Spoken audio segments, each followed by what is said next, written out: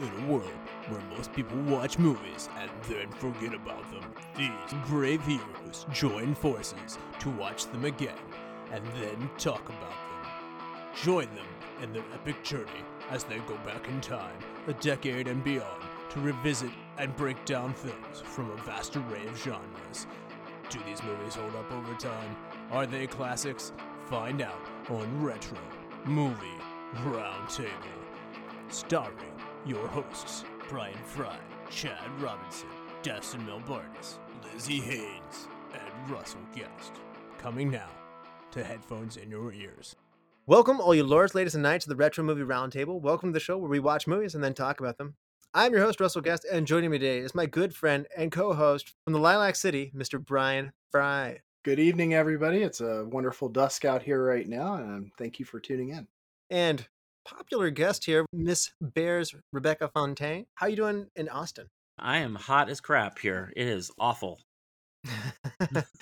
Well, but I am good. But the city is hot. Well, when the weather's awful, movies are good. That helps us go indoors for these moments. So now, Bears, please tell the listeners at home about your efforts on the A-Glyph for All Genders, Lifestyles, and Identities Film Festival. Yeah, thank you. I am the artistic director of Austin's Queer Film Festival, which is in its 36th year. It's actually the longest running film festival in Austin and the fourth longest queer film festival in America. So we are about a month away from Go, which is August 23rd through the 27th. So I'm getting to do that fun thing of sending all the filmmakers like, hey, you've been accepted into the film festival letters right now, which is really nice. And we're super excited to have this year's festival. I mean, obviously, this is a crazy year to be queer in America. So to celebrate it and bring films that can bring the community together is really important.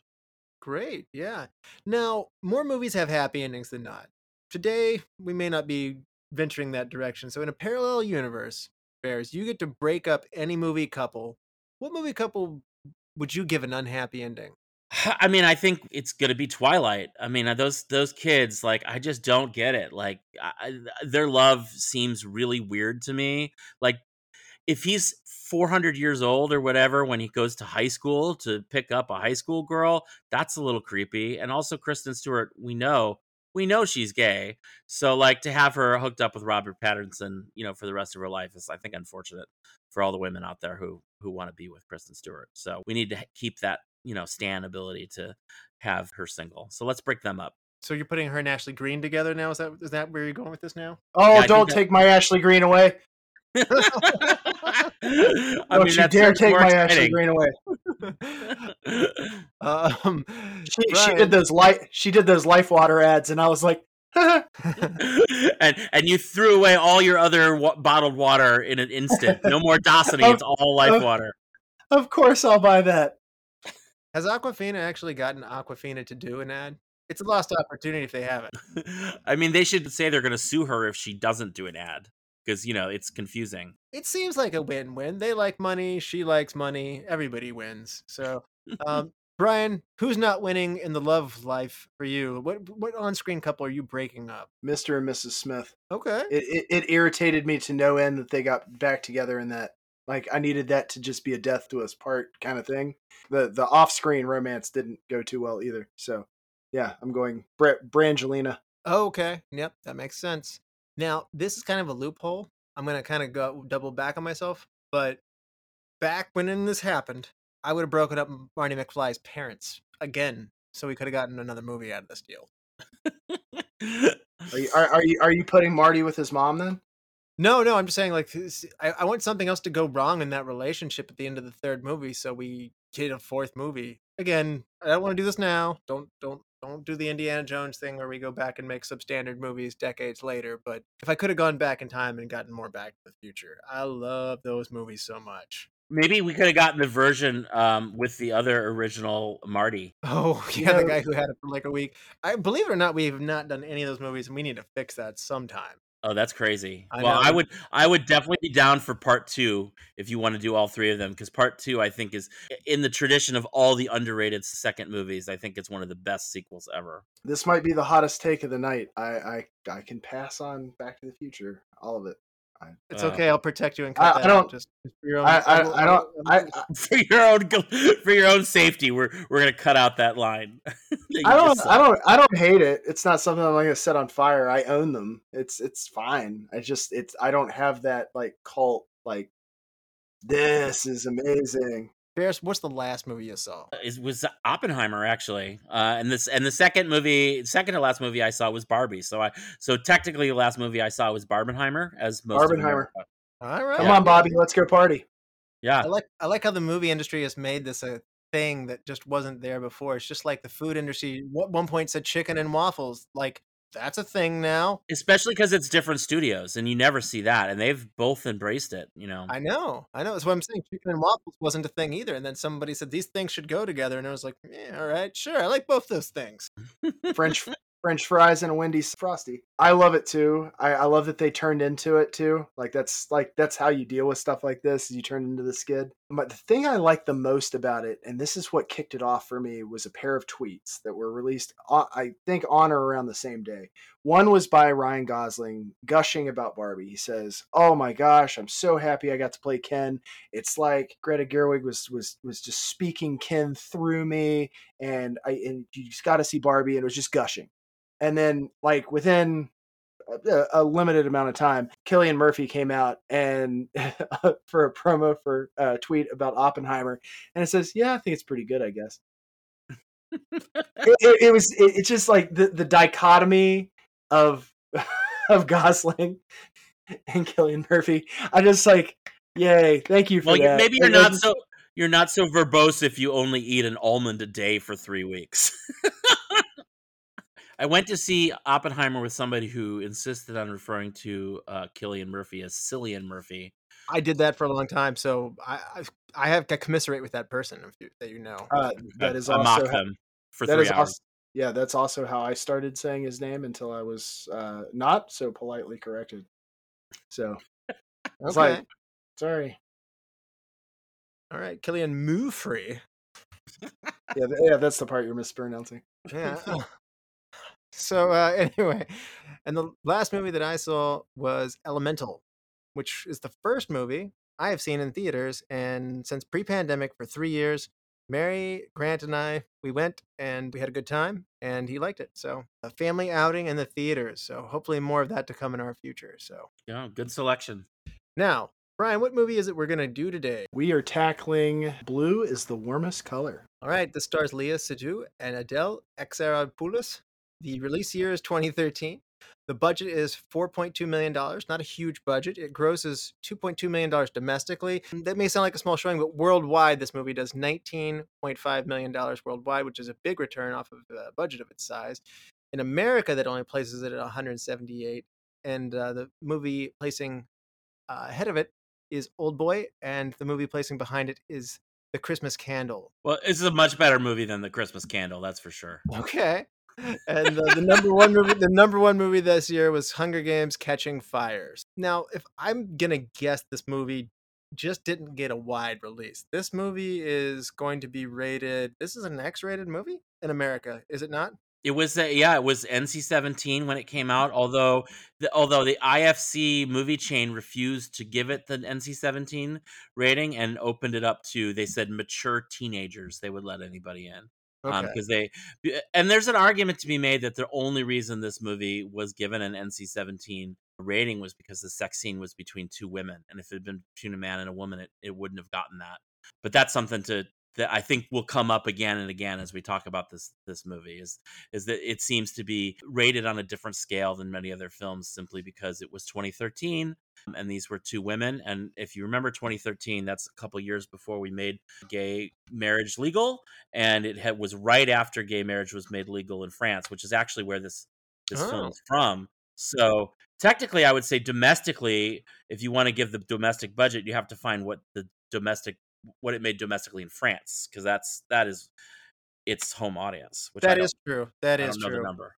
Yeah, my numbers are American centric. And fairness, I don't know how many people show up for a movie that shows at Cannes and then has subtitles, and it's asking a lot of the American audience. So anyway, it does fine worldwide. In fact, it gets a lot of press and critical acclaim. So The IMDb rating gives it a 7.7. The critics of Rotten Tomatoes gives it a very high score of 88%. The audience score is just right behind it at 85%. As I mentioned, this is a Cannes Film Festival Palme d'Or winner, that is the Golden Palm. That's the highest award that you can win at the Cannes Film Festival. We don't often talk about movies that come from that track, but this is not only the director, Abdellatif Kechiche, but also the two leading actresses, Léa Seydoux and Adèle Exarchopoulos, both come in. The judging panel was included from Steven Spielberg, Anne Lang, and Nicole Kidman, made an unprecedented move to award this film's two main actresses the award with the director. So never before has this been done. They broke the format for how this goes. The Golden Globes gives us a nomination for Best Foreign Film. It does not win. The BAFTA Academy Awards nominated for two awards. Rising Star Award for Léa Seydoux and Best Film Not in the English Language. The British Independent Film Award winner for Best International Independent Film, the Lumiere's Award winner for Best Director, and the Satellite Award nominee for Best Foreign Language Film, Best Actress for Adèle Exarchopoulos, and Best Supporting Actress for Léa Seydoux. And the Austin Film Critics Association Award winner right there next to you, Bears. I went ahead and added this in there for you. And a slew of other film awards and nominations across all things. So Best Foreign Film widely across the board. This movie racked up a lot of awards that you may not list of. So go to Wikipedia and check out those if you want to. The film was considered for a frontrunner for an Oscar nomination for Best Foreign Film upon its release at Cannes Film Festival. However, the film was deemed ineligible by the Academy due to its late release. So just bad timing. I don't know how you don't just get picked up the next year, but that's what I read. Bears, had you seen this movie before?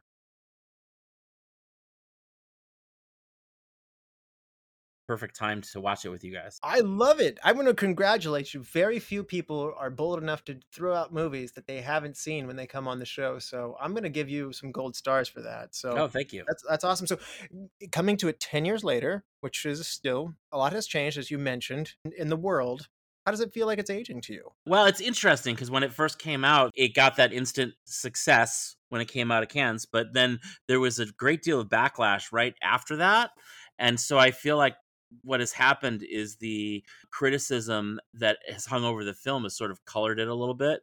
And I feel like now we're finally at the point where I think we can go back and appreciate the movie for what it was at the time and what it's about. So now that the criticism is finally and the controversy is worn off a little bit, I feel like it's easier to appreciate the film. Yeah. Now, Bryan, had you seen this one before? No, it's kind of on one of my lists of like foreign films that I swung and missed on when it came out. That's the reason when it was presented in a short list, I was like, oh, I intended to see that film. So no, I hadn't seen this before. And how about you? What was it like for just a first time going down for you? This was a very difficult movie to watch in company. with a wife? Wife, child. Sometimes if I get the opportunity, I have to watch movies at work. That was out. Yeah, no. My biggest struggle with this was finding an appropriate time to watch it. I guess would be my way to say it. I really, really struggled with. Well, we made a date night out of it. My wife had seen it before. She was a little surprised that I hadn't, and so we set up a whole night to sit and watch it and enjoy it, and talk about it a little bit afterwards. Okay. In that case, you were being, I guess, not only reassured but recommended in this case. So that's good to hear. I went in not having known about it, to be honest with you. I missed it. I missed the buzz. I missed the conversation about it. And I sometimes Chad gives me a hard time for not giving movies with subtitles a chance. I admittedly am an unintellectual viewer when it comes to this. If it has subtitles, I sometimes sit there and go like, yeah, but I mean, I'm going to pick this other movie instead. So, I do far too much Kurosawa to draw that line. Dustin and Chad will both chastise me for reaching for the American dubs and just being lazy and taking bad lip sync versions out of it. I'll do that.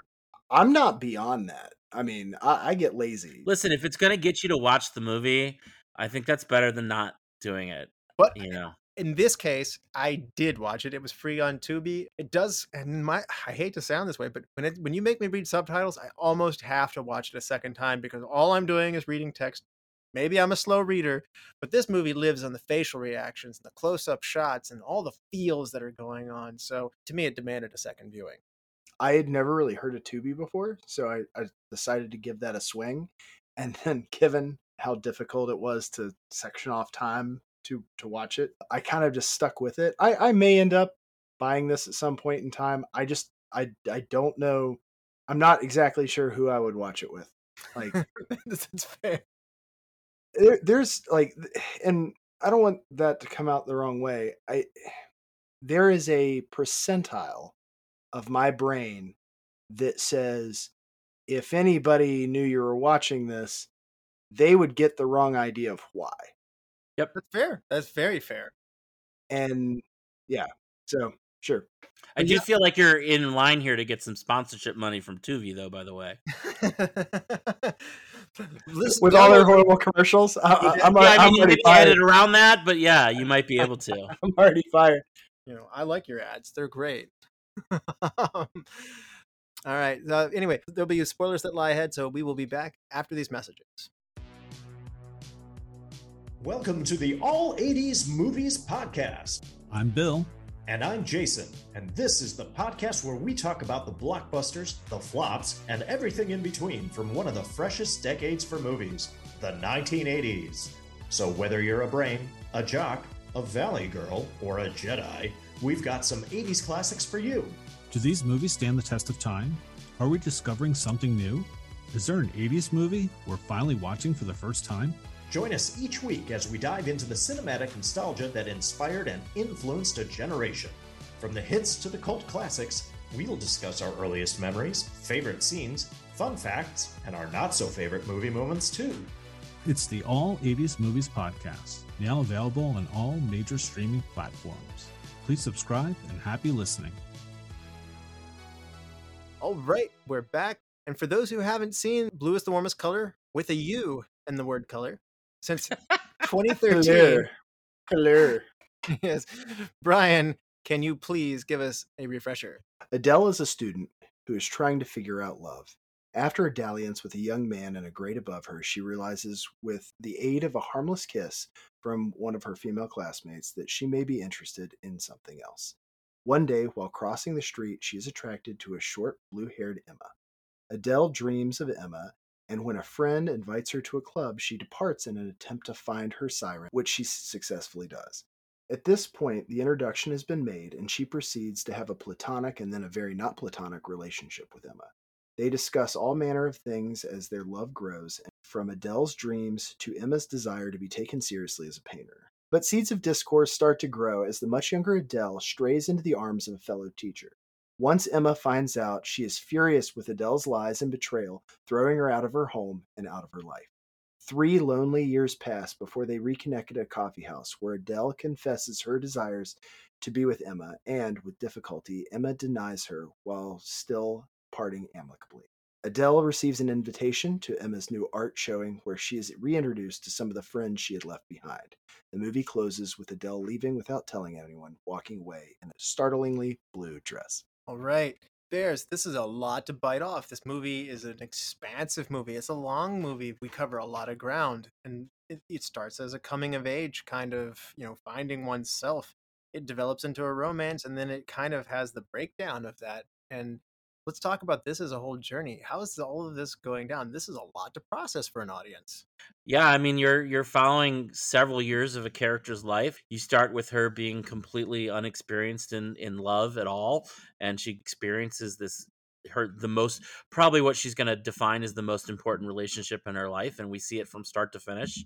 3 hours of movie time, we're given the time to dive very deeply both into their physical relationship and their conversational relationship, and I think we really get to know how they work. And so when they do break up, it is very heartbreaking for the audience. I think the length of time and the amount that the director allows us to really know these characters adds to the emotion that I think it's impossible to avoid when they start breaking, because you really are with Adele, and it's tragic. It's very sad. It's a very sad movie. I mean, there's this argument of that most lesbian movies are sad. The general trope is somebody dies in the movie, and arguably that is what happened in the graphic novel that this is based on. But this one is just sad because of the breakup. And we get to see somebody really go through pain and go to try to get that love back.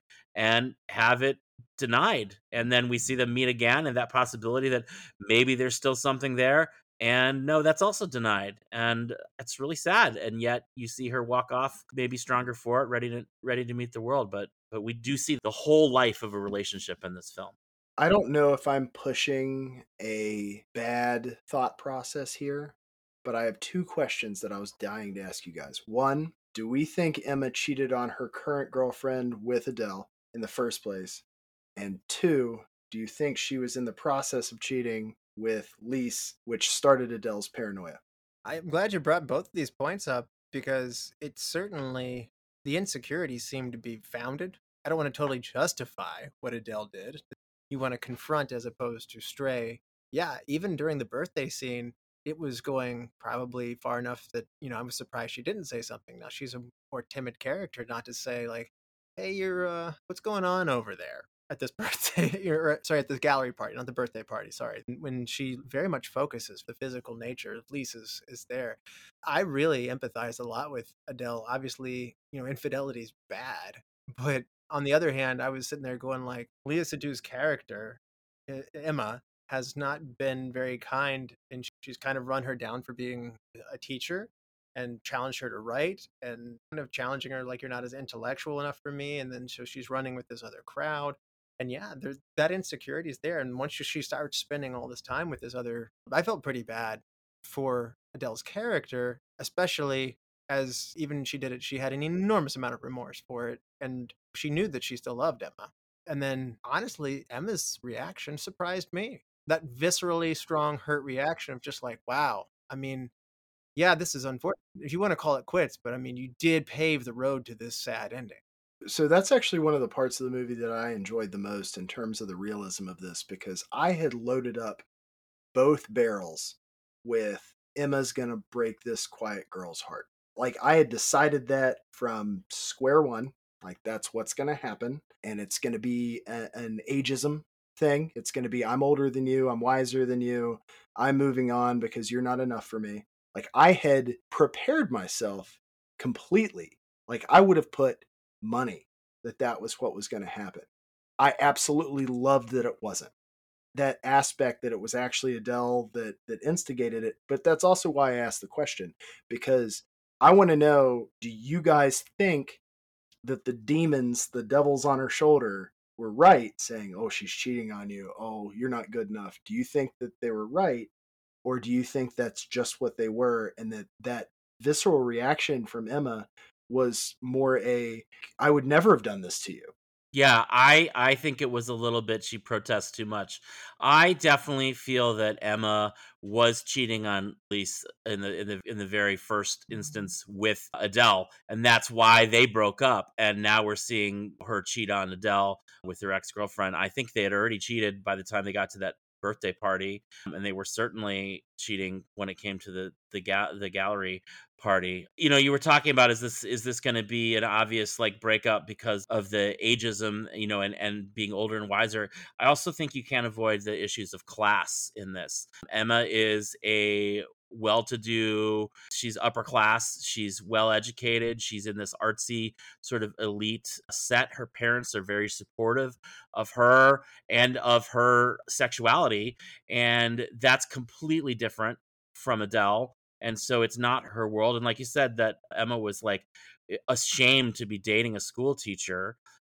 She wanted Adele to fit in with her crowd, but Adele just slips into being sort of the homemaker at that party, that birthday party, which is really, it's sort of sad. It broke my heart. She did all the cooking, and she was really trying to be the supportive partner, but that was all she had to talk about. She didn't understand those people. She was left out of conversations, and she was supposed to be there to support her girlfriend, and Emma could have cared less about her at that party. And that's how you knew it was over, I think. So I definitely think that Emma cheated, and it doesn't make what Adele did any better, but it does make Emma's slut shaming of her pretty awful, because I think it's like it's almost bullying, that scene when she breaks up with her. You didn't have to be that. I got the gist that Emma's anger was actually largely driven from the fact that she was with a man. And I don't think she would have been as angry had she been with another woman.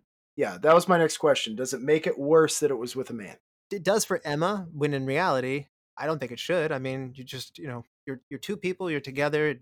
I mean, it's gonna hurt no matter who it's with, in my opinion. I mean, There is a very real thing by erasure, which is that it's very big in both sides of sexuality, whether it's two gay men or two lesbian women not understanding that it's possible that one of the partners could be bisexual, and then being more outraged when that happens. Like, I'll never forget the scene in Chasing Amy when Joey Lauren Adams announces that she's with a guy, and the first reaction from her friends is, "Oh, we lost another one." That's sort of where Emma goes right away here, is like, I do think that she was more offended that it was with a man, but I think that's also like Emma wanted to be like, I turned you into being a lesbian, and so if you turn back, it almost means like I wasn't able to fully convert you or something. I don't know. Emma is very power hungry. She wants to have control over every aspect of Adele's life. So I think she would even like to have control over who she cheated on her with, in that sort of regard. I think there's truth to that. I absolutely revere Chasing Amy as a film. Super happy you brought that up. But the one thing in terms of that party that we were talking about a little bit earlier, that reminded me so much of John Cusack and Catherine Zeta-Jones in High Fidelity. That entire sequence. I mean, I know he wasn't like making dinner and everything, but him just sitting there with that look on his face, that entire scene where he's just like, I have no idea what these people are talking about. And it's driving me insane. Yeah.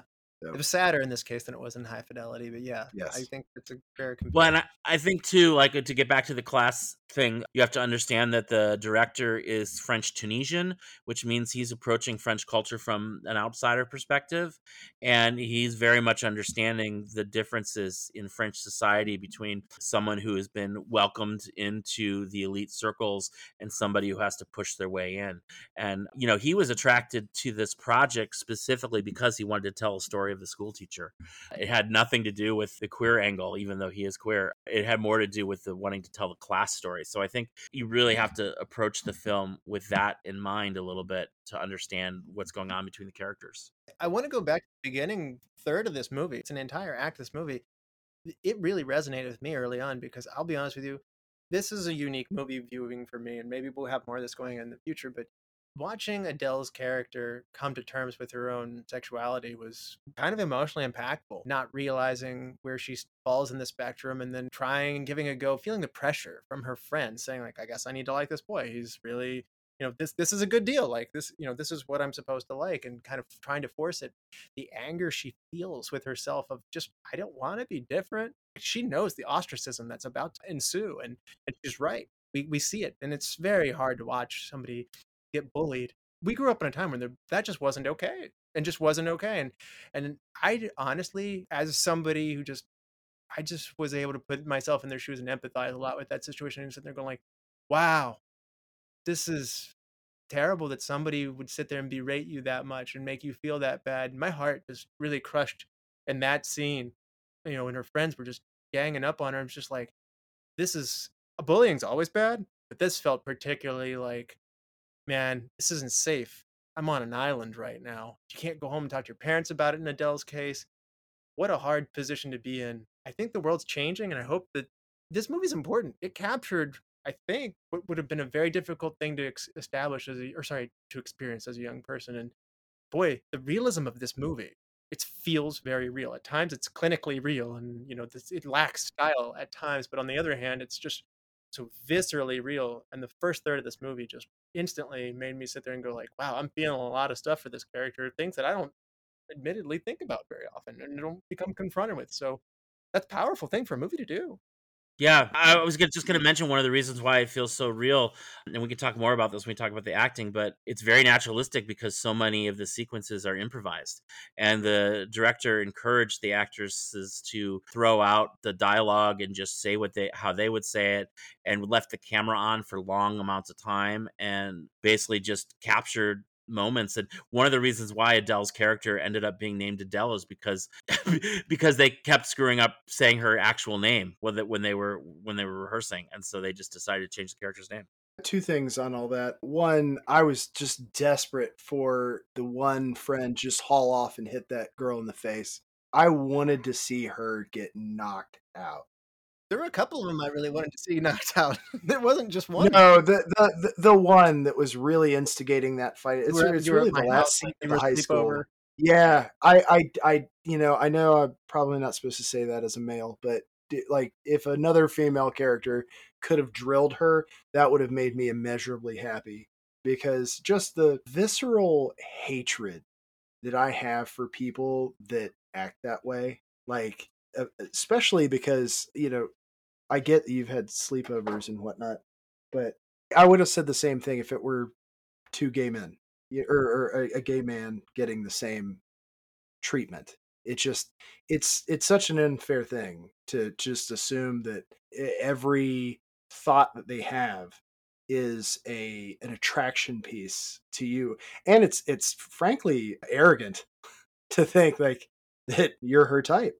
You know what I mean? Like there's so much to that that's wrong, and that yeah, maybe I shouldn't be advocating violence, but if somebody like maybe the girl she shared that one kiss with, if she just like hauled off and slugged her, that would have been awesome for me. No, but I mean that was very true. The hatred was very real and pointed there. It's interesting. We talk about how real this is. A good portion of the be real footage was just Adele and Léa Seydoux, actually in real time, kind of out of character, and the camera would just catch her doing things, particularly Adele, while they were on set. And during the footage, they kept calling her Adele, and the director liked her name and what it meant, like the Greek meaning behind it. And so the character's name in the graphic novel is Clementine, and there's an orange tone that goes with Clementine's character, contrasting the blue tone that we have of Emma. In the graphic novel, this is a bigger deal. There are still lighting tones and stylistic decisions. They give Adele warmth when they show her, and they again things become cooler with when as she becomes with Emma as well. The mood obviously affects the color tones as well. When they're in the park and they're falling in love, it's all it's picturesque. It's just serene. It's on cloud nine. It feels like you're falling in love. At the breakup scene, it's it's fluorescent. It's white. It's cold and it feels unsafe, less sheltered. So it's interesting. The director does such a good job, not only with the characters and doing all that, but to use the lighting and to change throughout the mood. This is a long movie. You have a lot of range of emotions to show, and they did that very well. Even if the character of Clementine is not as overtly orange as Emma is literally blue. Yeah, and it's interesting that Emma's hair color changes. That's almost kind of when she's not as warm to Adele. Is it when she loses the blue hair? That's when we start to see some change. There's a 3-year jump in the story there, and that's when that occurs. Yeah. Yeah. I actually remember the other thing I was going to say when you're talking about the rough approach to some of the filming of this. I actually think that its lack of stylism is its style. It is. And that's what this director is known for. I'll get into one thing that bothered the crap out of me on this later in our superlatives, but yeah, other than that, yeah. In preparation for the roles, Emma, as Léa Seydoux, attended painting classes, sculpture classes. Abdellatif Kechiche, he made them spend an enormous amount of time with them, going to museums, filming to dive into these characters. He kept challenging Léa to pick up masculine characteristics, and so she would go looking for kind of these masculine characters to pay attention to how they're walking, whether it be Marlon Brando and James Dean and their traits, and this is how the immersive nature. They both were heavily awarded for this, but I mean, I just want to insist this is not just an acting gig. They didn't just come and do this. This is almost a year in the making. It's not necessarily method acting, but it's deeply immersive. Talking about this constantly, what would this character do? There's a level of care, and it's ambitious. He really put them through a lot. I don't mean like made you swim in cold water, put them through a lot, but I mean emotionally demanding a lot of asking them to get into character from this. This goes well beyond reading a book or two. It's very demanding the more you read into it, and I have to say, it seems over the top, but the acting performances are just so genuine. It's not just the filming. It's not just the director. I just don't feel like I'm watching Léa Seydoux. I've seen Léa Seydoux be in Bond or Mission Impossible. This is Emma to me.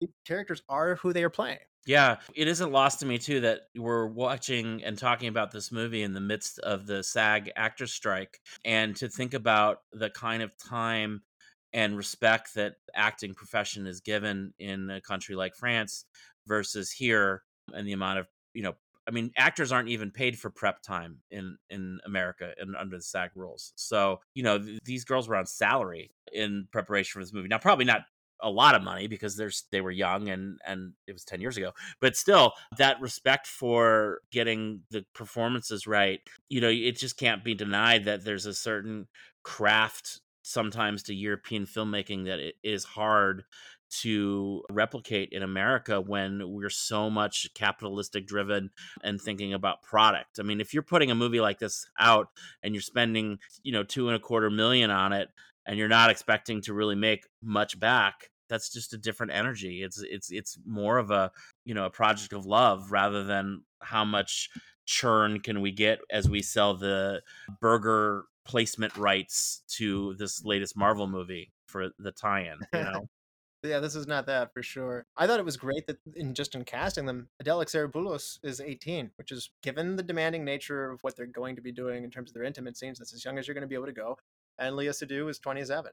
I like the age difference in the casting. The more and more I get older, the more and more you sit there and you go like, these 90s movies where this like 35-year-old person is playing a high school student, I don't like it. I remember even being a young teenager sitting there going like, is that what people are going to look like in high school? And like, I mean, it's one of those things that's just like, I believe there are young people who can have talent when properly directed and channeled. And it does irk me when you get some people in their 30s playing teenagers. And, if it's a TV show and you've been doing it for 12 years, I think that's a valid excuse, but it doesn't work that way, quite frankly, like most of the time. So I'd like to see the age difference. They casted well. Léa Seydoux came from family that, in hindsight, the director liked her because of her upper class background. She, this is like a quote unquote, there's parts of her upbringing that just prepared her to be right for this role. And I mean, that's just a level of consideration with the casting. That's just, again, it's tremendous. They were both excited to do this because Abdellatif has great notoriety. We don't necessarily pay attention to his name here in America as often, but in his circle as a filmmaker in Europe, this is a big time director. Yeah, he had already won the César Award, which is the French version of the Oscar, twice for directing when he made this film. Yeah, absolutely. Now, I think we got to talk about this. I mean, one of the things that gets this movie attention is an enormously, it's a lot of intimate scenes that are very long and very show all. There's a harshness almost to it. It's not necessarily stylized to be warm and loving. It's, again, so real. It's almost like two people just burst into your dorm room and you're just sitting there in the other bunk, like right next to them, and they don't realize you're there. Like, I mean, it's like, there's something almost voyeuristic about it as a viewer. I did want to talk about this. I wouldn't say they're going for titillation here. You feel their love, you feel it's very real, but on the other hand, this is not American cinema. Clearly, let's talk about this. This is one of the things that people do talk about. This is what gets it so much attention. I don't know if that's what this movie wants its attention for, but it does get a lot of attention because of an enormous amount of intimacy. I mean, as a film director myself, I have to say, you don't put that much sex in a movie without hoping that that's going to get some of the attention, Like, there is a certain factor of a director making a choice.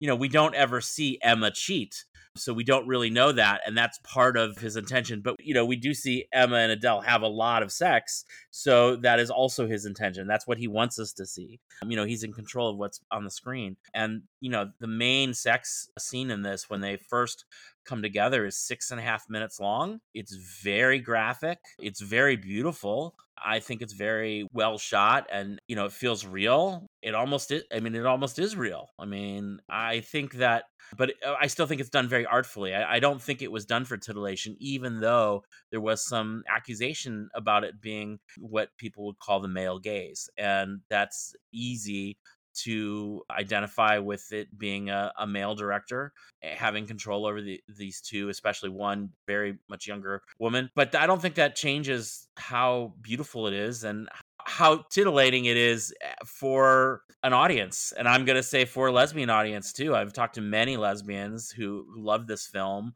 One of them told me that this movie was her queer awakening film. It was like the first film that she saw that was about people having a relationship like she wanted to have. And I think it's great that somebody would get to see that relationship reflected on screen.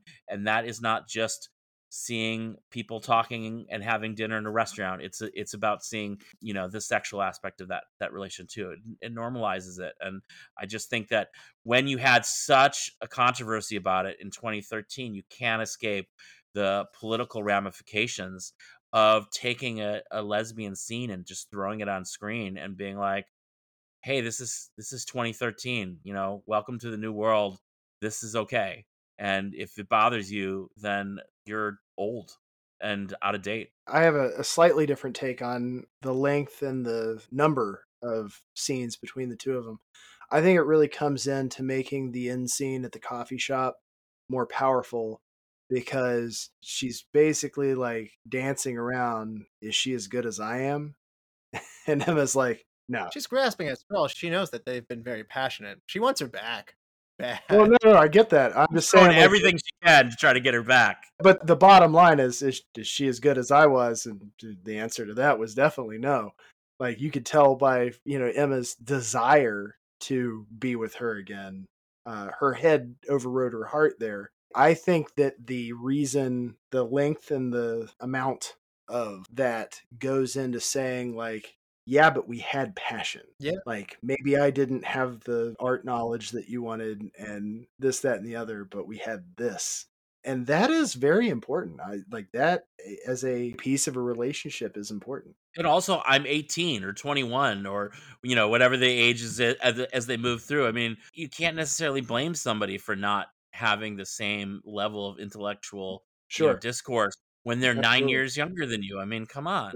Right. I think there's also one of these things where when I first read it, it was like it took 10 days to shoot one of the intimate scenes. And you're like, this is pretty excessive. And it does feel a bit exploitive at times, to be honest with you. It's a 3-hour movie, and it's over 20 minutes of it is sex. Really. I'm not even sure that counts. I didn't do a minute timer myself. I got that stat off of the internet. I'm not sure if that counts there's a sad intimate encounter with her and Thomas before, like when she realizes, like, I'm trying to have fun here. Like, that was a very sad scene. The lights weren't turning on for her.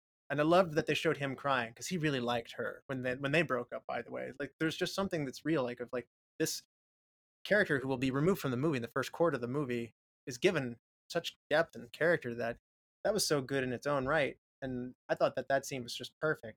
But some of the other ones, as Frye had mentioned, like, there was a length of it that just made me sit there and go, like, what are they doing? Like, I mean, is this like the director's cut or something like that? I've got at least 40 yards of insulation from the street to my large screen television, and it all has trees, and I've never been thankful for that more than watching this movie.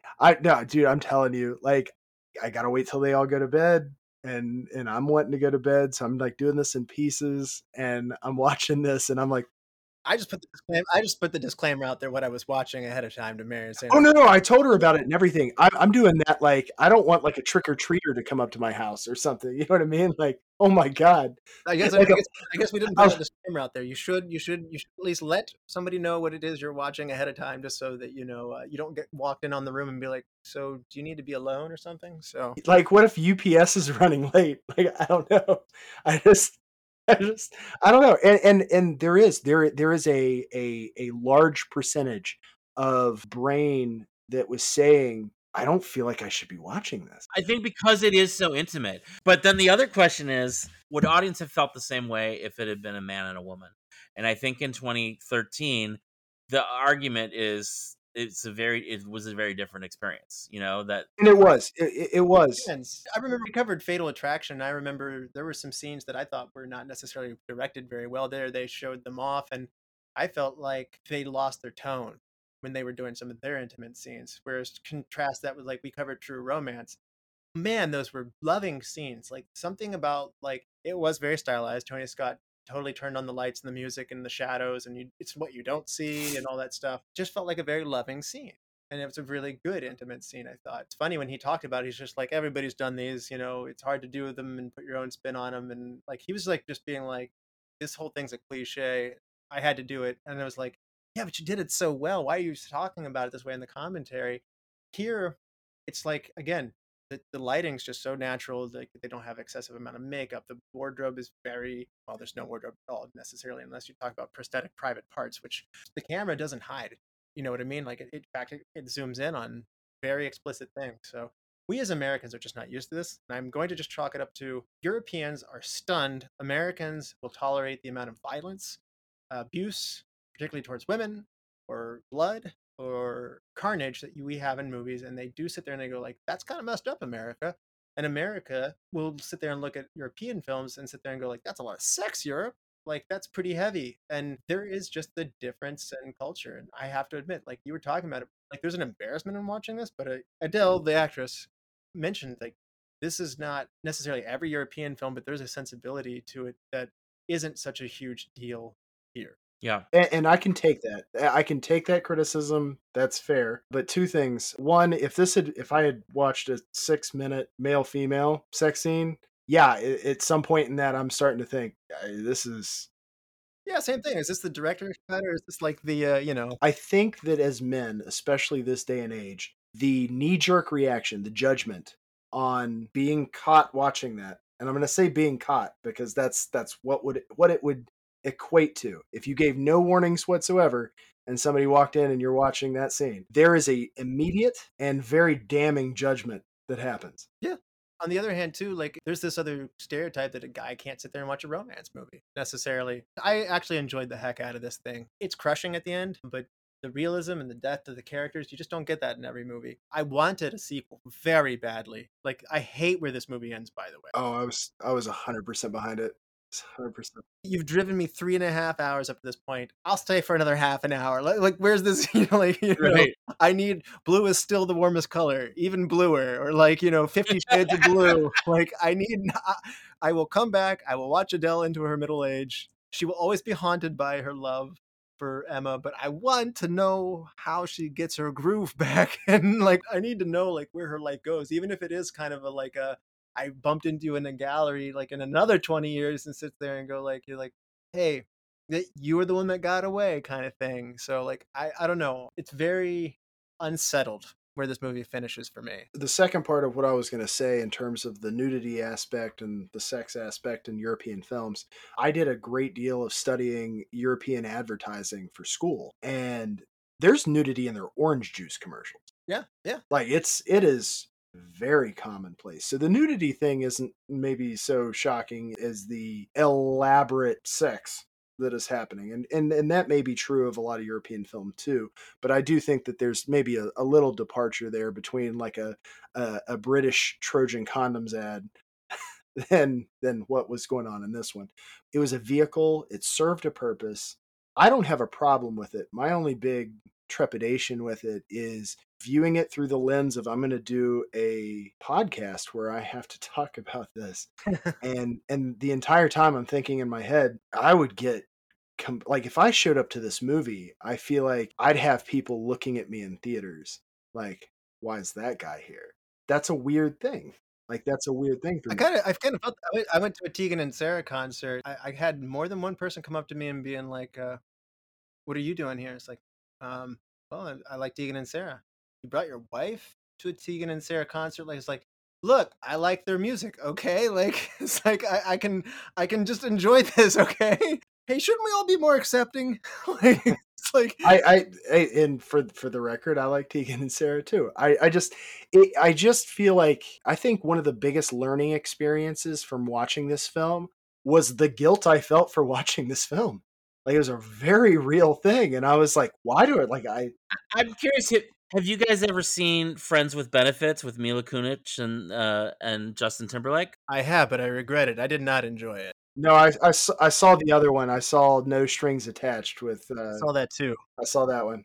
Because that film has an equally long sex scene. It's regarded as the longest sex scene.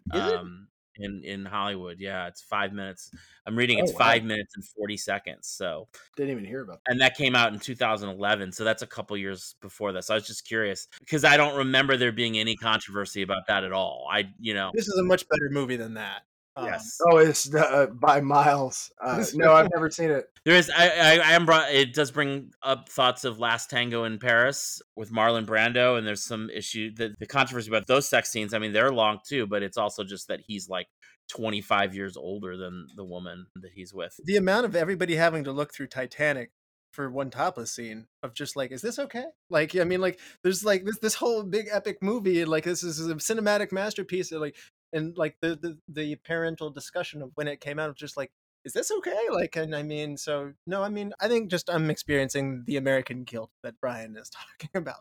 Well, I think you can have different. It depends on situation. Like my guilt on this was more that I'm a voyeur on something deeply personal, which is Yes. probably what I was meant to feel. Yes, I think And so. that's I think and that's yeah. fine. But then you like take a movie like Requiem for a Dream with some of the scenes in that, which are reluctance to the point of near rape and I've still not done that, by the way. You've please you- don't. I cannot warn you enough to no, not you've watch that warned me movie. thoroughly, so I appreciate. I wish I could unsee that movie.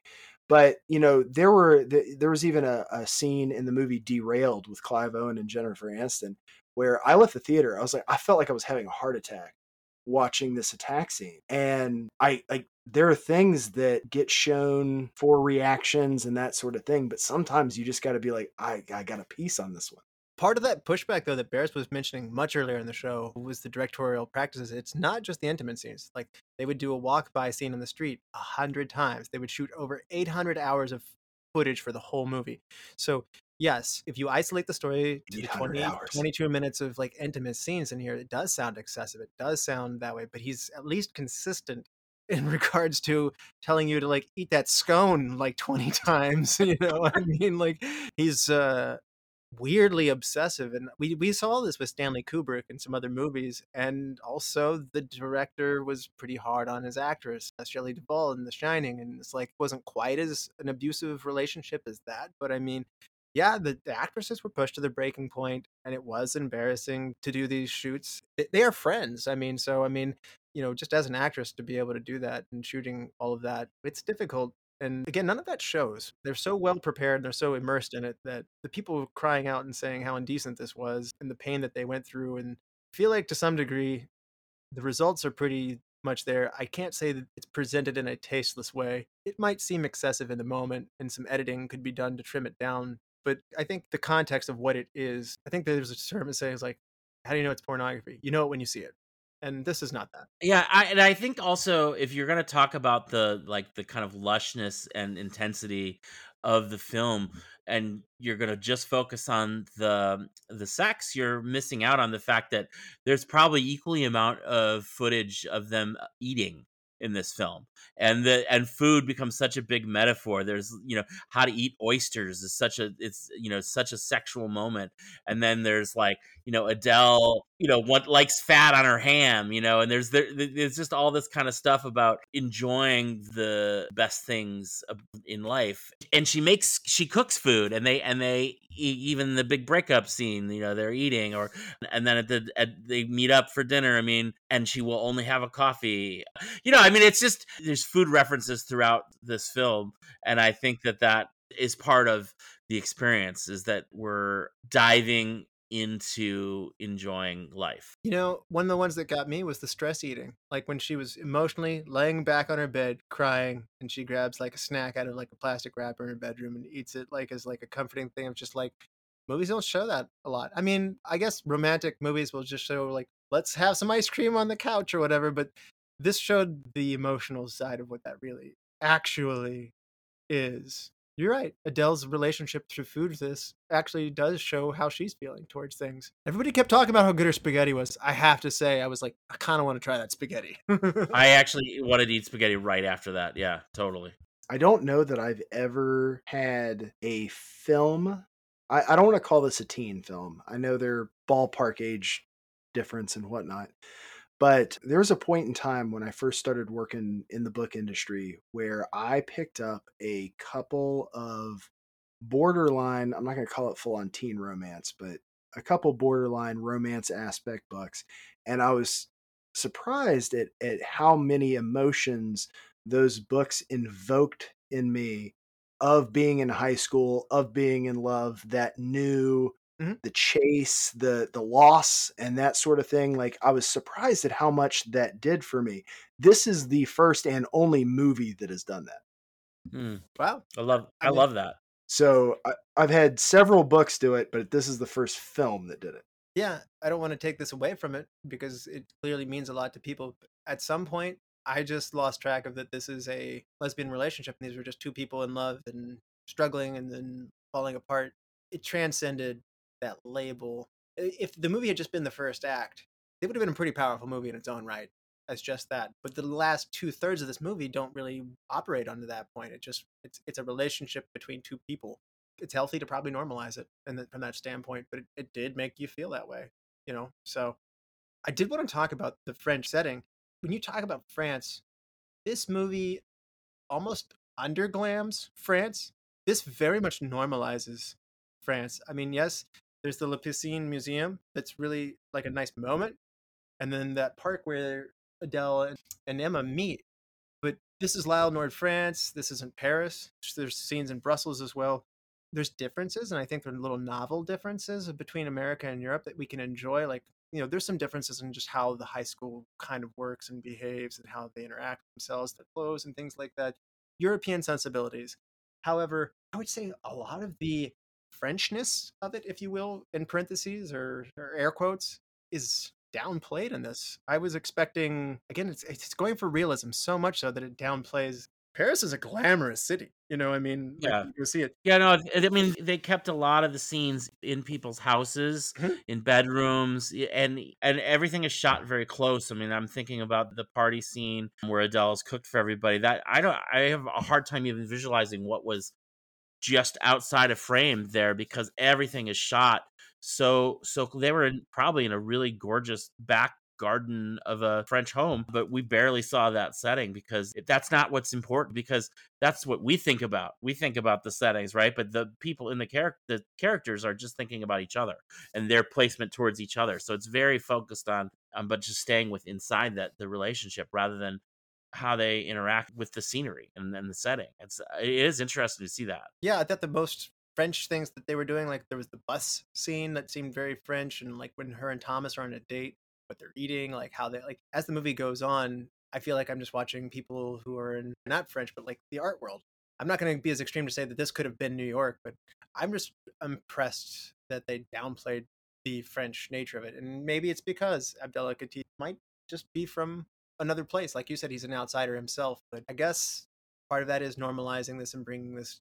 Adele's not from that world, so we're not walking around this beautiful fairy tale land of Paris. We're not walking by the Eiffel Tower and all that stuff. So it's not Midnight in Paris, like Exactly. like Owen Wilson. Like that movie is just like, oh god, I want to go to France. This is super charming. This is not that. This is not a travel ad for come to France. Well, yeah, of course not. It's not about a location. This is about people. Exactly. I'm sure the French people are not like, let's go out and we'll kiss on the Eiffel Tower. It'll be wonderful. No, it's let's go down to our favorite club and we're going to dance. And then I'm going to go to work tomorrow and I'm going to do everything in my power.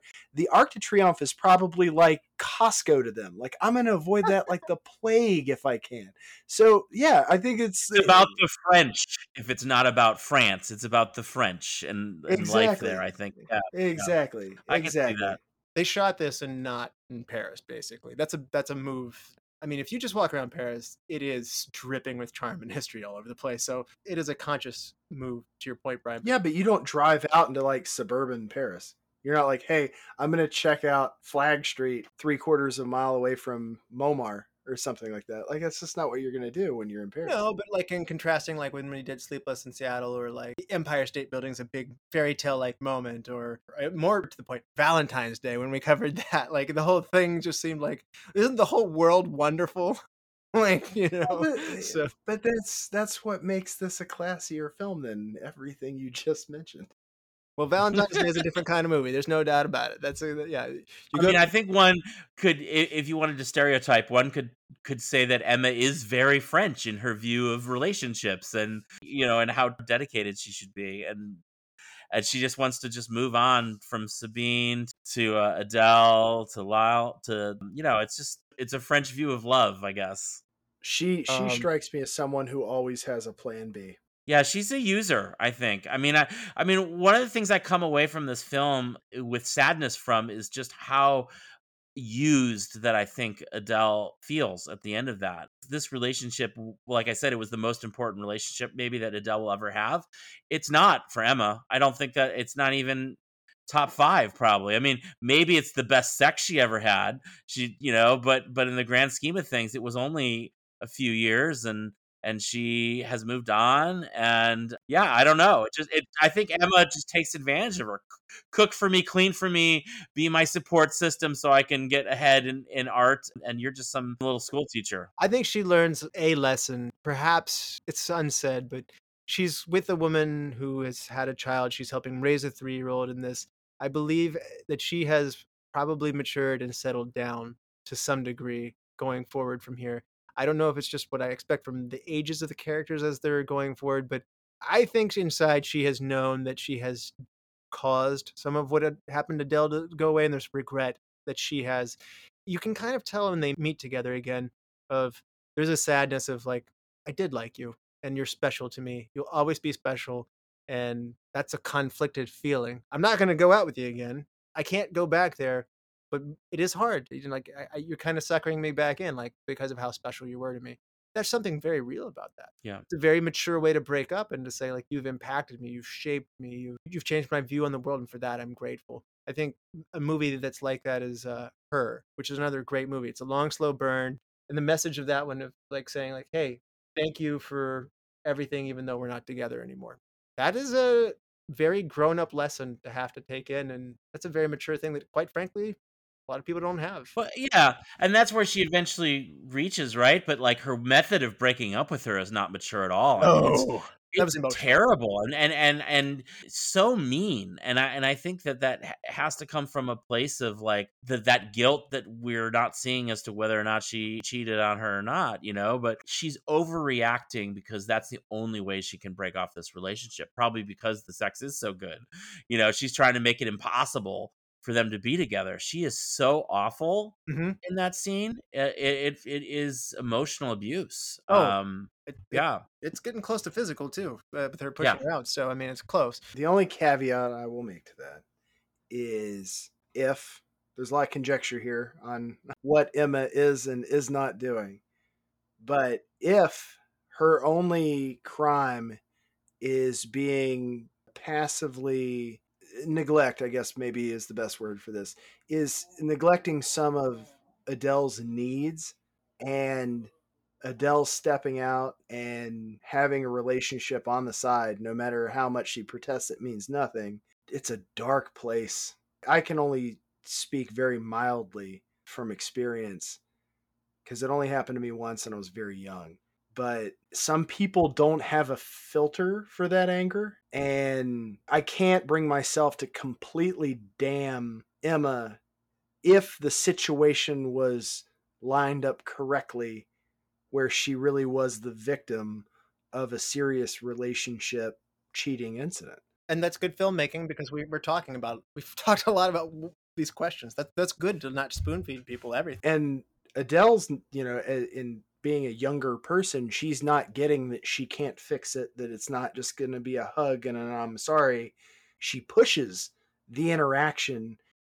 Some people have it within themselves to forgive the person in that situation. Some people don't. But it gets incrementally worse for Emma the more she tries to belittle the act as not a big deal. Like, you see the things that Adele is saying is stoking the fire, not fixing it. And I believe that is a thing too. Yeah, and I feel for her, because I've been in my own arguments before where you're desperately grasping for straws. And you're right. Hindsight, you'll sit there and come back and be like, I was digging my hole way deeper. I can't put this damning piece on Emma for that interaction, because we're presumably 4 years into this relationship, and I think it's 6. She's 15 when we meet her, and then she graduates from college and stuff. She has her 18th birthday before they go to like the second act, and then there's a lot of time passes. And they mentioned we have a 3-year-old daughter, and she was just pregnant before, so I believe that's a 3-year jump and another 3-year jump, if I'm doing my math right. I guess all I'm saying is that's some heavy stuff in a very serious relationship. It doesn't get to just be this relationship was powerful for Adele. Yeah. Like, that's not fair. No matter what Emma's ancillary issues with doing what she needs to be a good partner, that doesn't change the feelings she would still have at that sort of infraction. Yeah. As far as the soundtrack go, I thought it was pretty interesting. The drum player and the character of Thomas was suggested the actor who plays him actually does make some of the music that we have in this movie. So that's kind of a fun thing. Yeah, I mean, this is kind of movie where you don't notice the music unless they're at a dance club or something like that. In general, I sort of, it just washes over you. I felt we were in a European movie, in fairness. Yeah. This didn't make my change one thing, but being my favorite European music genre, I think it could have done with a little bit more trip hop. All right. Why don't we get into some superlatives, you guys? Let's go. Sounds good. All right. Bears, who is your MVP? I mean, this is easy. It's our lead actress. It's Adele. She gives one of the best performances I think I've ever seen in a coming of age film. It's so real. It's so heartbreaking when she's hurt, and it's so intense when they're in the sexual act. You know, I mean, you can't deny the fact that that scene is unbelievable in terms of, like, I mean, it's so good, and I still feel like it's the same actress throughout. You know what I mean? Like, Yeah. like she's able to do everything in this movie. Everything that she was asked to do, she can do. And like you said, I want to see the sequel. I want to know what happens to the rest of Adele's life. I think it's because, you know, she really pulls us through this whole film, and this performance is one of my favorites. It was great. I want to put a really intense question to both of you. If this entire movie was shot from Emma's perspective, how would it have changed it for you? I mean, that's very different. Yeah, I mean, well, first of all, we would know if Emma cheated, so I think that would change our entire opinion on that breakup. But I don't think Emma is not as interesting or as lovable of a character simply because of the background. I mean, Emma is coming from a rich family. She's got parents who support her and who support her coming out, and she doesn't have the roadblocks that Adele has. Okay. You know, with something you're onto something. Emma is a formed character. She is a lesbian. She's proud. She's established. She's gone through her journey. She knows who she is. She's massively confident. She's what Adele kind of, in some ways, there's a reason she's enamored by her. Like, you know, she's almost like heroic to her. Whoa, you can do this? Like, you know, you're kicking down my doors for me. Of like, I think you're right. Emma's movie would have a very different start much earlier if you wanted to, if you will. But I mean, there's the two characters are so different. Adele is unformed and finding out about herself in the. I just feel like it's a misnomer to not take into account what Emma's been through. That's fair. That's fair. I mean, she's just more formed when we meet her. That's all. Sure. I'm just saying that if you did this from Emma's perspective, let's say that the film was much more backlog, say Act 1 and 2 got you to Adele. And then because you don't have to spend as much time on Adele, that Act 3 piece would be quicker. Just her, you know, that piece and what she's struggling with. I don't know. It could be a very short movie. It could just be like, hey, I'm here with this chick, and hey, that Adele chick's pretty hot. I'm going to go with her now. Yeah, she's a serial cheater, I think. I don't know. I'm sorry. I'm not on Team Emma. No, that's fine. And I agree, because that's why I brought it up, because the entire time I was predisposed to believing Adele and not believing Emma. Like the whole movie, that was where I was at. So that caused me to give pause for a minute and say, okay, what if I've got this wrong? This is a movie that has really enjoyed doing what I didn't expect. So what if that continues in the fact that she really was the one seriously wronged by this? Bryan wants a spinoff. No, I don't. I'm not with you guys on the sequel. I like exactly where it left us. So Bryan wants a different movie. He wants orange is the coolest color. It is the newest black. So who is your MVP though, Bryan? Is it Léa Seydoux? The Feels. The Feels. Okay. I love a movie emotion. I love a movie that can actually get me in the feels. I've stated several times I do not watch movies and I do not read books for emotional calisthenics. This was a very viscerally emotional film, and sometimes, and even I have to admit it, sometimes you need that, and this is where it was. Yep, he doesn't often go there, but this movie took him there. So I can agree with that. It's just an emotionally exhausting movie to do. It's long. It's there's a reason I don't pick these up every day, but I'm glad I did with this one. My MVP was right there with you, Bears. Adèle Exarchopoulos. I want to see more from this actress. I don't know if she wants to come over to the American film industry and do work, but boy, her facial acting, her unsureness, her quietness, her support, her falling for somebody, the hurt, the curiosity, the insecurity, the desperation. I mean, I'm just, this is only a fraction of the tip of the iceberg. I mean, we're doing a lot of stuff here. And she does it all so well, as you mentioned, Barris. Yeah. So this is a good acting performance here. I don't know how the Oscars just totally missed this movie in terms of these kinds of awards too, for like best actress and stuff like that. I mean, 10 years ago, they didn't often give as many accolades to films in another language. I think that's one thing we've seen in the last 10 years is that more awards are going to things not written in English language. Interesting. Maybe they were awarded in their own country, and so we shouldn't negate that. I mean, this won some pretty heavy awards just from the European side. America so. isn't everything. Yeah. Yeah, it's true. Yeah, I got to backpedal everything I just said. It's very accomplished. So, best supporting actress. I mean, I think I know where this is going, but bears. Well, I mean, I kind of want to give this to like a comparison of two actors. Like, I really enjoyed the supporting roles of the parents in both families. You know, like I think the performances were so strong to see the difference between what it was like to sit down to dinner in Emma's family versus what it was like to sit down to dinner in Adele's family, and how different that was, and the incredible awkwardness of Adele's parents, and the like just awful questioning that you do, like, you know, oh well, how are you going to make money doing art, and those kind of. I was so uncomfortable during that scene, and I think that comes from just really great performances and a very sense of truth. I think of like caught in a awful dining situation with your parents, which I've definitely experienced. so I want to give the supporting award to both sets of parents. Nice. Yeah. What about you, Bryan? I actually gave it to the main actresses in this film. It's you can't have one without the other. This would not be a film if you didn't have the counterbalance. So kudos. I boosted up Adèle Exarchopoulos more, but Léa Seydoux is just as good, just as skilled. Her character does different things. She comes to the dance with all the things. She worked very hard at it, and so she's amazing at this. So she's technically my best supporting actor. She's kind of another lead. So I wasn't sure if this was a gray area, so I had like a backup. But Jermaine Lahurete, who did Thomas, was really good.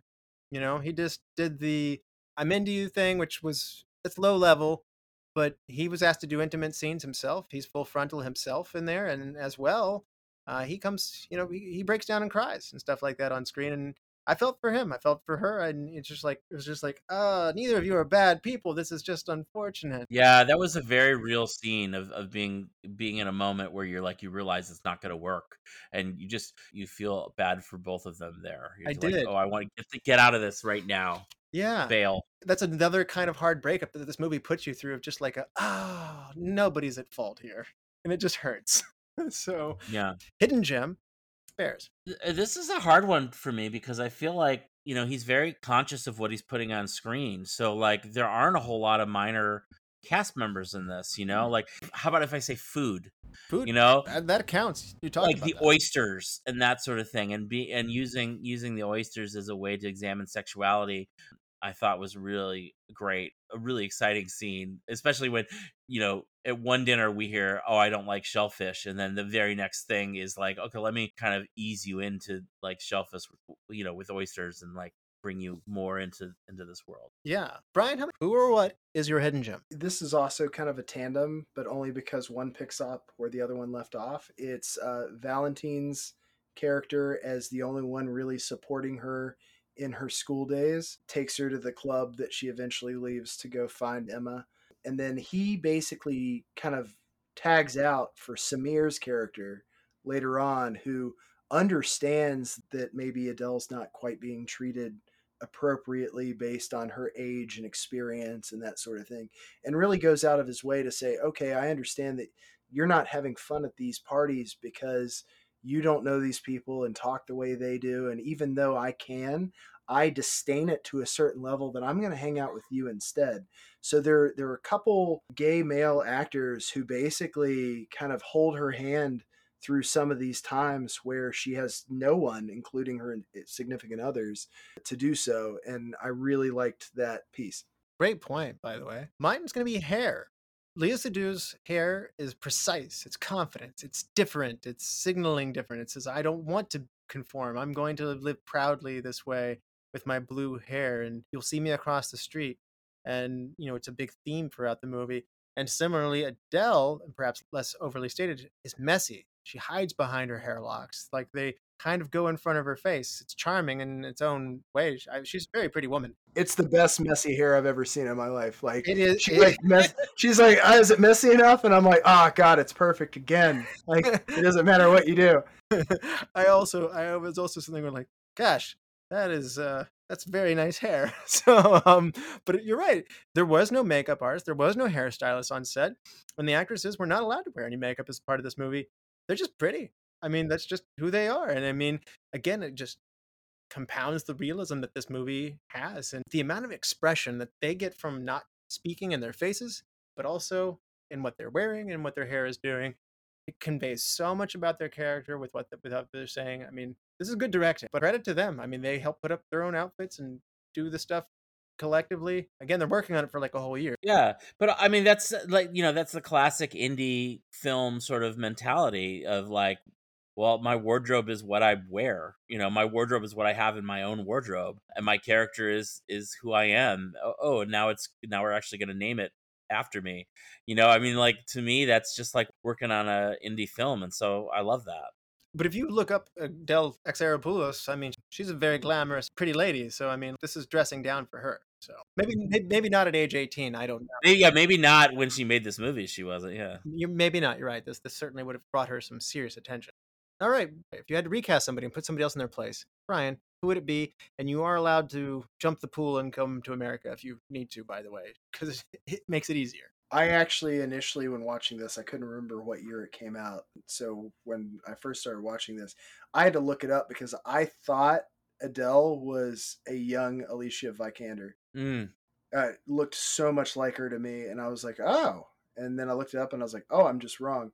And I was like, this is a great opportunity to completely punt on recast because I don't have a good one. So I'm just going to say I'm going to recast her with the person I thought she was. I like that. Bears, who would you recast? My first answer was going to be I wouldn't recast anyone because this is perfect. But I am going to say I'm going to cheat and recast it for an American remake. Okay. And say if I was going to do an American remake of this right now, I'm casting Kristen Stewart as Emma, and I'm casting Hunter Schafer from Euphoria as Adele. Hunter Schafer plays Jules and is also trans. So that would add another little wrinkle to it. But that's my recast as a couple. I think the age difference is right, and that I think they both have done some explicit scenes, and they both could convey the emotion of this. So that's my American version. Somebody hire me to direct it. I'm ready to go.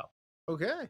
Yeah, and I went lower stakes than that, but I love what you did. I kind of wish I had put some thought into that direction. But the character Amelie, Fanny Morin, she's the girl who has the more round face. She's got darker hair, and she's kind of the major instigator of like pushing the questions to her friends. Like I would say she's the lead bully of like, say, hey, how was your sex? The one I wanted socked in the face. Yeah, hey, no, not the one who got all crying and like you were sleeping next to me. Not that girl. This was the other girl who was like with the cigarette, like being like, hey, how is your sex? Tell us about that. I was like, ugh. That's awkward. These are conversations that men don't tend to have in these sort of things, but it's just like, man, she doesn't want to talk about it. Get off of it. So I also felt mad at her, but I thought Margaret Qualley from Once Upon a Time in Hollywood might be a good person to do for me. So why did I pick on her? I just felt like it's a demanding role, and maybe this character didn't bring it as much as obviously the leads did in some of these other really great support characters, such as the parents did. So young actors are tougher, though. Again, it's not necessarily a glamorous movie, but what do you feel like is the best shot of Bears? There's a shot early in the movie where Adele is writing in her journal, which becomes a plot point a little bit later, but she's like basically sitting on her desk at the window, so you can see a little bit of the French countryside behind her. But it's that moment of like, I think I have found someone, and I'm going to be alone with my thoughts for a moment. And I just love that idea of a young girl journaling, and it's she's at profile. It's just it's a beautiful moment early in the film where it just draws you into her, I think, really well. Yeah. I don't know if you remember that one. It's very, Yeah, how about you, Bryan? What's your best shot? I really liked the setup for the obsession that ends up being their relationship, where they're passing each other on the crosswalk, and you had both of them kind of do the, oh yeah. Yeah, they definitely said this is going to be important. Right. Like, you knew it the first time you watched it. I figured, Bryan, you were going to do the depressed walking away into the distance I really thought you were the going Incredible there. Hulk. The You love Incredible it. Hulk. You love a dark down ending. I figured you do. would. I love the sad walking away scene. I do. It's I thought you were going to do that. You even said it earlier. I was like, that's his best shot. no, but it's also a piece to say that, you know, for every sad walking away scene, you have to have a Pac-Man they meet, you know, Okay. and that was the they meet, because I don't think I'm not sure if anybody would walk away from this movie and say they should never have done what they did.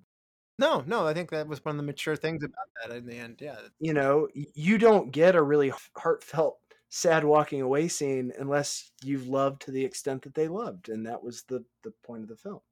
Absolutely. People talk about the meet cute in the romantic comedy, you know, being kind of a trope, but it's a trope because it is a real thing. I mean, we do all have moments where we meet the person we're going to be with, and it is a cute moment because we retell that story. You know, that's what it is, and I think we see a really beautiful interaction with them when they finally get to talk for the first time. Yeah.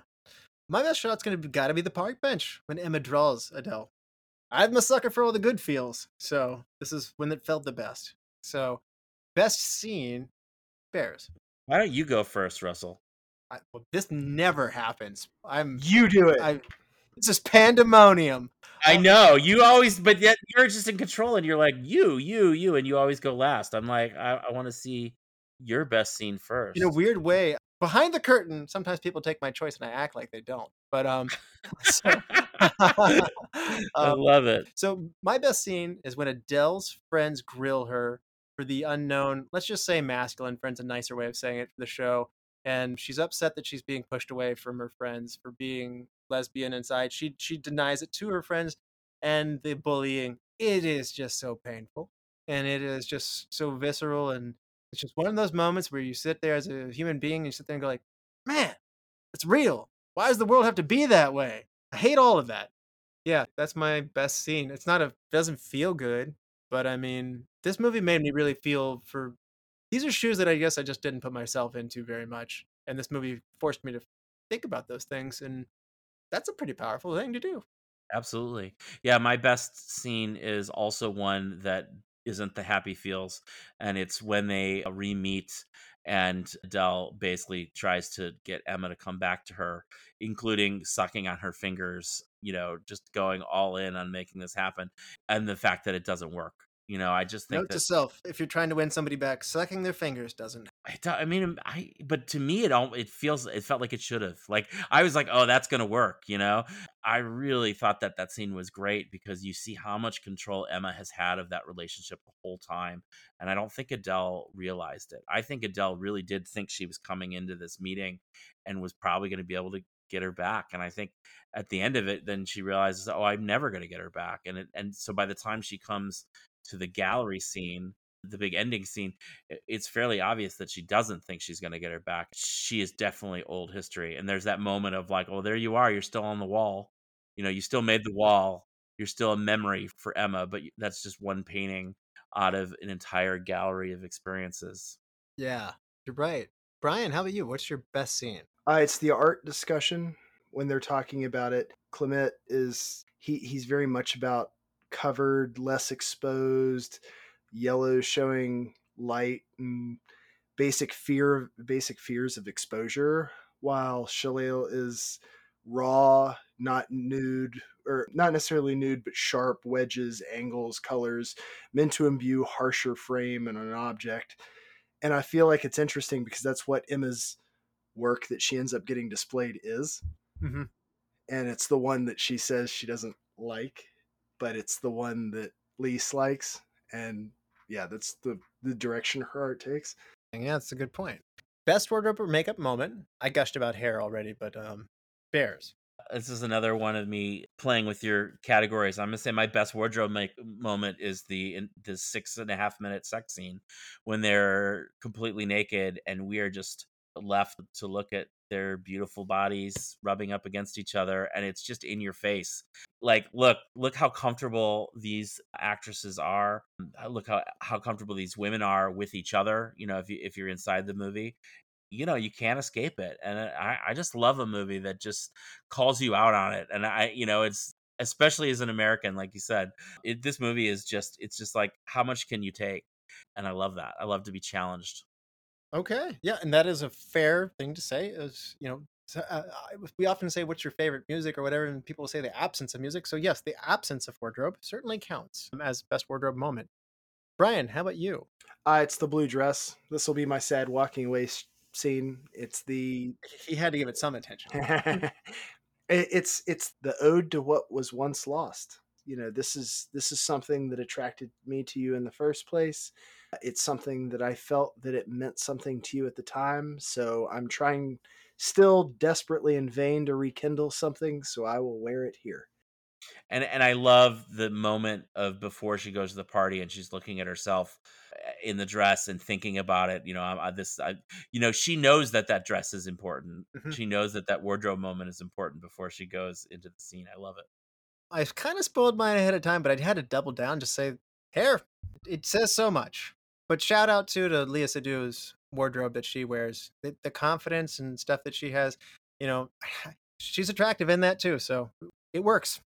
Change one thing, Bears. This is hard because I think this is a pretty perfect movie, and the thing I want to change is the bullying from the friends, and that's because it's just so hard to watch. And I think if this movie was being made now, that scene would be very different, simply because we've evolved since then.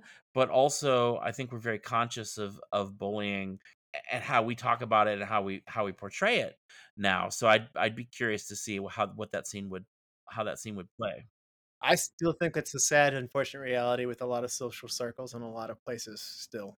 Yeah, I don't know. I don't know if it is in France. How about that? You might have your geography and your people, but for the rest of those geographies and the rest of the social circles out there, it's sadly too real still, probably. But Yeah.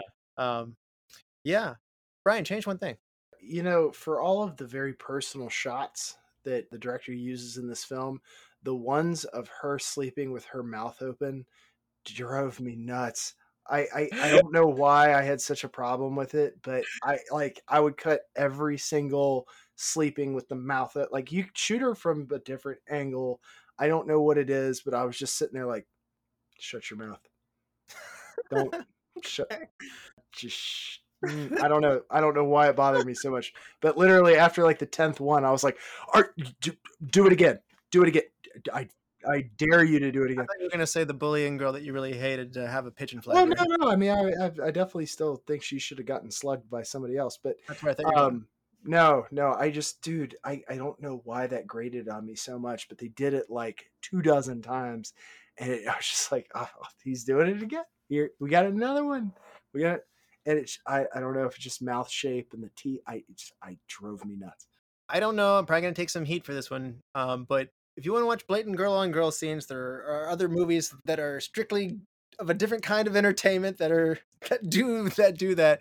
And I think that this movie gets attention for things or for shock value, and I don't want to cheapen the characters. And so I think some of them are just a little bit too long, and that they go beyond serving the characters and the plot, I think is all I'll say. My American guilt can't totally be overcome by I sat there and said, well, that's a lot. So I think if we dial it down, I mean, it is 22 minutes or whatever of straight up sex in this movie. I mean, but the movie's 3 hours. That's fair. So, that's also fair. But I mean, that's another point. Like, you could trim some movie down or give me one additional scene to show me what happens to Adele in 20 more years. I really need that. Although most of the sex is in the first half too. That's another thing. So it feels like more of it because that's when they were happy, right? Oh yeah. So I think it's a little front loaded. Yeah. So anyway, sorry for that one. I know that's missing the point. But sorry, this is super random, but I think Florence Pugh would also make a very good Emma. Oh yeah, absolutely. Yeah, I see that for sure. Best quote, Bears. What was the first time that you tasted sausage? A girl. I mean, like, especially because they're eating at the time and they're talking about food. Food is such a part of this. And so when they're asking each other about their past, and Adele wants to know about like when Emma knew she was lesbian, it's as she's eating sausage. So it's just and Adele talks about it as tasting a girl, and Emma says, "Oh, do you mean kiss?" So that was a really great scene between the two of them, and I thought it was kind of funny. I actually said I wonder if that's part of the translation. I'm curious to know maybe what that was in the original. Yeah, I didn't do well in French class. I'm not going to lie, so I'll defer to Bryan on that one. His French must have been better than mine. Oh, no, you really don't want to. Bryan, best quote. Regret is about not filling the emptiness in your heart. Wow. Yeah. It's beautiful. I went with the more poetic one when Emma says, "Nothing happens by chance."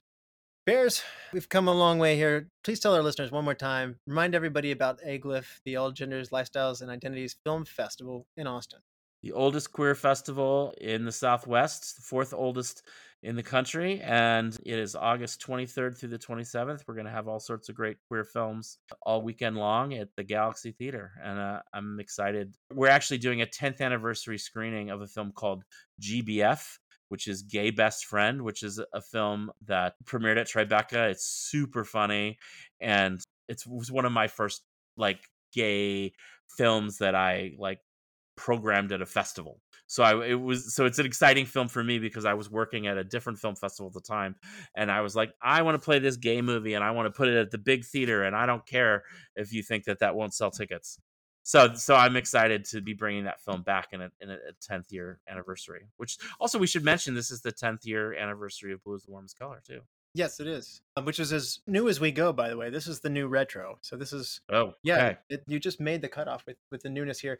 And this is going to air after the festival is unfortunately over by the time we edit and get this out there. So, well, then I'm going to say go back and look up GBF from Darren Stein, who's also responsible for Jawbreaker, which is a great cult classic. He really knows high school cliques and the danger of falling in and out of step with them. But this lives forever, so it will be back the following year. So August is the time when you want to keep your heads open for this one, right?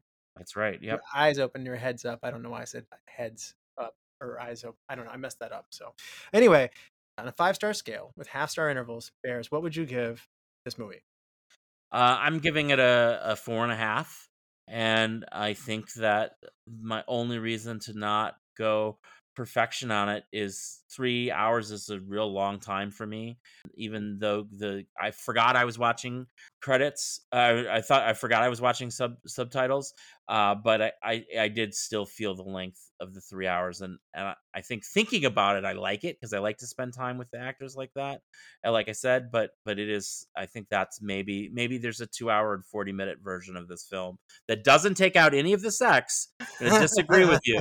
But it does tighten some other things up. I think some of the scenes, some of the group scenes, maybe were longer than they needed to be. Last 35 minutes or so is a little bit rough after they break up. Like we get it. We feel bad for what's happening to Adele. Yeah. Like, the scene of her just going through the motions at work, you kind of have to be happy for kids there, but the emptiness that she feels inside is just oh, this is hard. I feel for you. So yeah. Bryan, how about you? 5-star scale, half-star intervals. I gave this one a solid 4. There's not a whole lot I would change to this. We've already gone over some of my issues in terms of making this a easily rewatchable film and something that's frankly accessible to people like me who don't want to maybe get branded as it being something else. So, it's tough in that way, but this is a really good movie. I like these movies. It broadens our horizons. There's no genre or type of movie that we won't cover, and I've had a lot of fun doing this. Except Leprechaun 2. That's not a good movie. But anyway, you said there's nothing you wouldn't cover.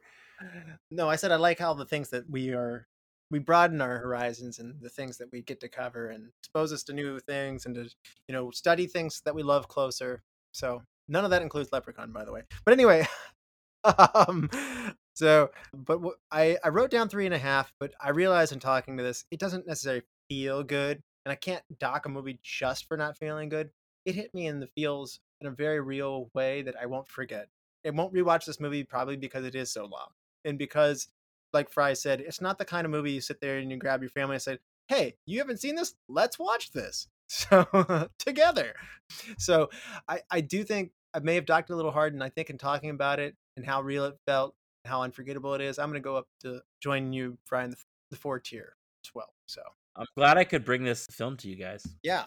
Bryan, do you want to help me pick a movie for next time? Of course. So the 80s was a time for great funny movies. Are you ready for some 3 80s comedy films here? Let's do it. Option 1, Airplane from 1980. After a crew becomes sick with food poisoning, a neurotic ex-fighter pilot must land a commercial airline full of passengers to safety. Option 2, Caddyshack, also from 1980.